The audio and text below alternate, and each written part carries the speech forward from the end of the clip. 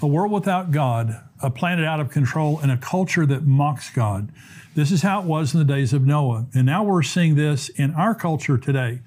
Is this the fulfillment of Jesus' words about his second coming? Welcome to the Tipping Point Show.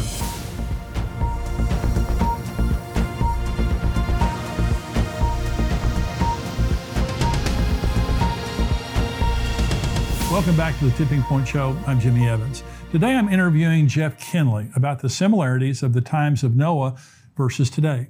To see the entire interview, join us today as a subscriber at endtimes.com for only $7 a month.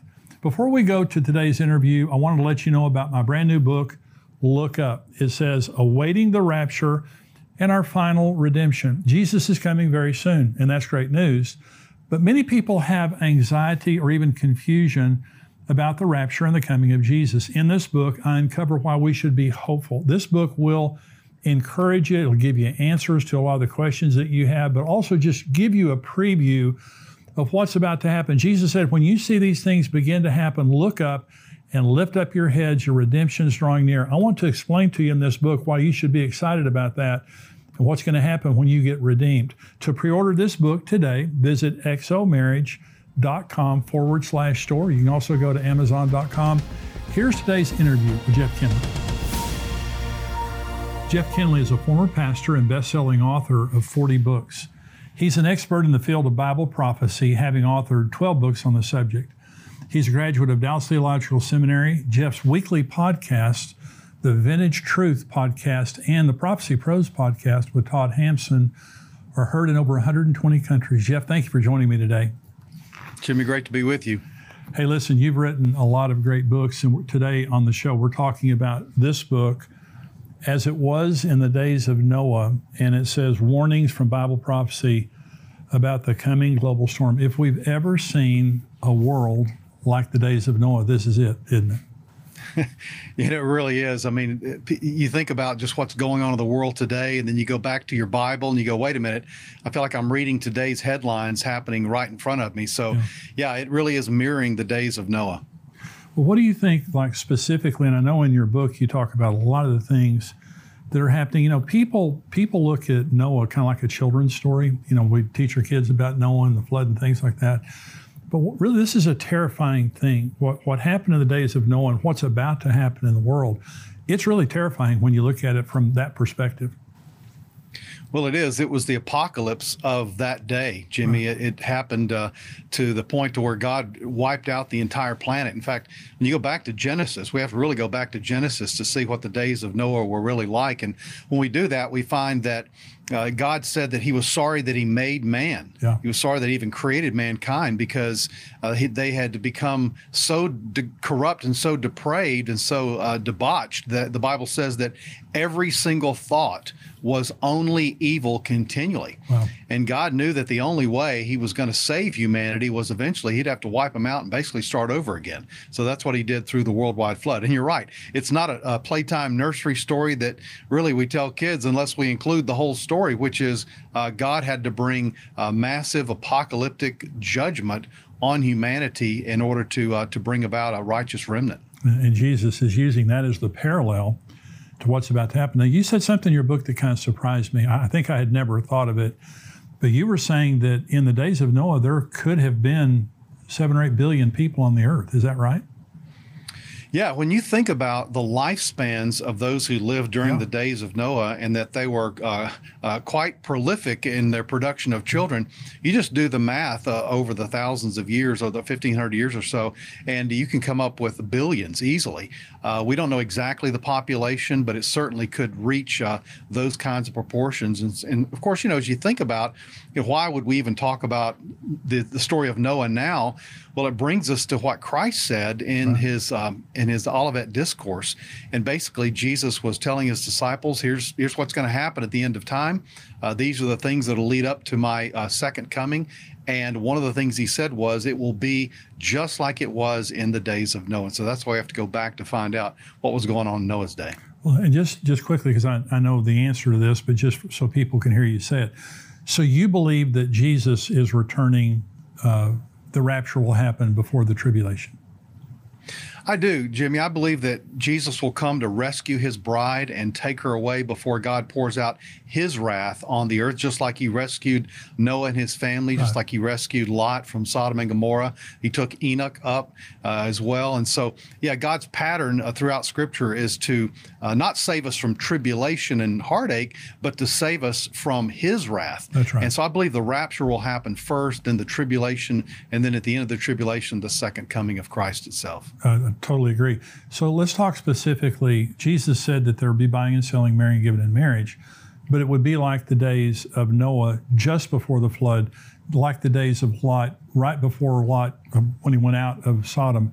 So in other words, and I've never dreamed that I would see the world in the situation that we're in right now, where people are just depraved, morally depraved. That's one of the signs, right? Mm-hmm. No, it really is. When you rewind back to the days of Noah, one of the biggest characteristics that sort of jumps off the page to you is the idea of just a pandemic godlessness. Right. They had completely written God out of the picture, out of the story. They had voted God off the island, if you will, and they wanted a world without God where they could do whatever they wanted to do. And of course, when you multiply that by hundreds of millions and billions of people, then you have basically a planet out of control. And, it really mirrors, too, what we read about, Jimmy, in Romans chapter 1, where it says that God, he places evidence of himself in creation and within us himself with our conscience. But it says that we reject that. We suppress the truth and righteousness. And once that happens, and I think we see this today and in the days of Noah, once that happens is that God says he gives us over to darkness. We start speculating about what reality really is, and it leads to all sorts of, really every other kind of sin stems from the fact that we reject God as our creator, and of course is the one to whom we're accountable. And that's exactly what was going on in the days of Noah. Well, in Romans 1, it says, because they did not choose to have God in their knowledge, God gave them over to depraved mind.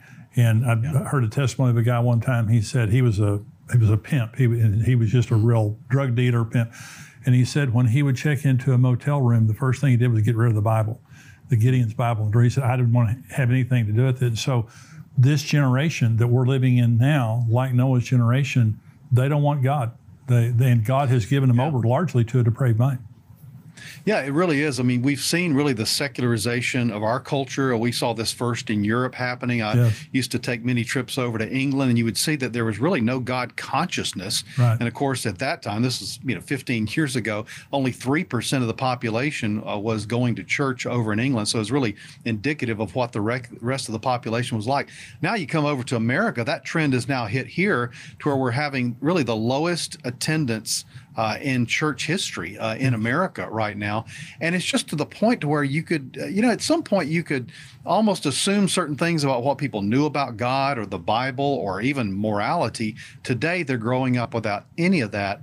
And so we're having a generation that is truly godless. Yeah, and we're teaching children in school that they are the product of evolution. No longer the school that I grew up in, all the schools that I went to, public schools, we prayed in the name of Jesus at the beginning of every day and had the 10 Commandments on the walls of the schools. And it was just a different day and time. You were taught about God. Today, it's the exact opposite. We've cleansed, we don't want God in the schools, so now we have metal detectors and police officers there to protect the kids. And so we have gotten rid of that. Let's talk about specifically, Jeff, some of the signs. Jesus said that there would be famines, earthquakes, pestilences, birth pangs. Okay, so let's talk about those but let's talk about earthquakes for just a minute. Are we seeing any empirical evidence that there is an increase in earthquakes? Jesus said there'll be earthquakes in various places. We certainly see that today, but do you believe that there's any evidence of that?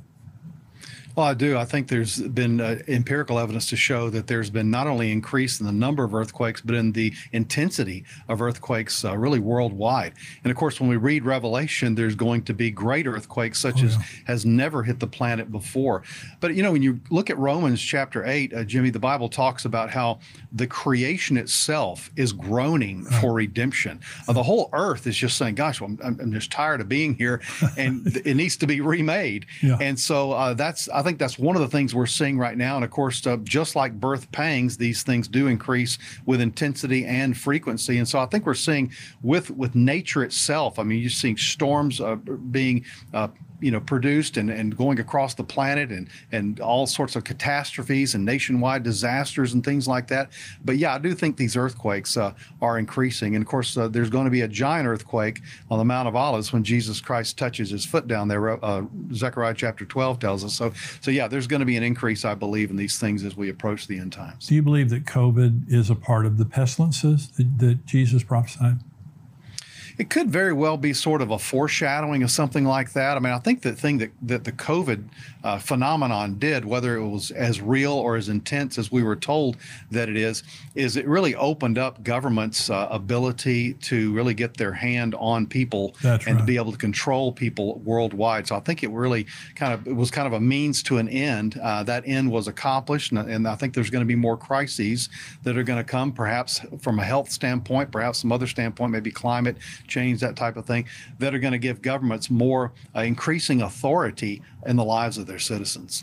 Well, the world, one of the things that we saw through COVID is how fragile the world is. Empty shelves in the United States for the first time ever, the supply lines being depleted, just the fragility of all of society. But also how you saw the tyrannical rule in America, Michigan, California, New York, Illinois, all these states where they just locked down and controlled people, shut down churches. One of my friends in California sued the government of California and won ultimately. But in the meantime, they were saying to my pastor friends in California, if you have a church service, even a home group, we're going to put you in jail for a year, and anyone who attends, we're going to fine them $10,000. That's in the United States of America. And so it was just a foreshadowing of some of the things that are coming. What about famine? Do you think that when Jesus said that there would be famine, one of the areas of vulnerability that we saw during COVID, and we're seeing right now, is the world food supply? I mean, do you think that we're going to see some increased famines? Well, with any global crisis, you're going to have these ripple effects, these aftershocks that are going to come after these catastrophes. You see, usually after wars, they're usually famines that take place. There were great famines after World War I, World War II in various places. COVID certainly produced some of that with the lack of supply chain interruption, that type of thing. But also just the wars that are increasing. This whole thing with Russia and Ukraine has produced famine over there as well. But I think the thing that we're going to see, Jimmy, is we're going to see these sort of teasers, if you will, prior to that time of tribulation, that 7-year tribulation, where everything's going to just break loose during that time. There's not going to be any limits on war and famine and pestilence and the things that both Christ, Paul, and John predicted that were going to happen in the end time. So again, we're compared to what's going to happen, we're living on easy street. Yes. But when the tribulation hits, it's going to be all bets are going to be off. Should I be fearful about the rapture, or can I have hope? Jeff addresses this question and much more during the rest of this interview today. For access, join us at endtimes.com for $7 a month. If you are a subscriber at endtimes.com, be sure to visit endtimes.com to see today's full show.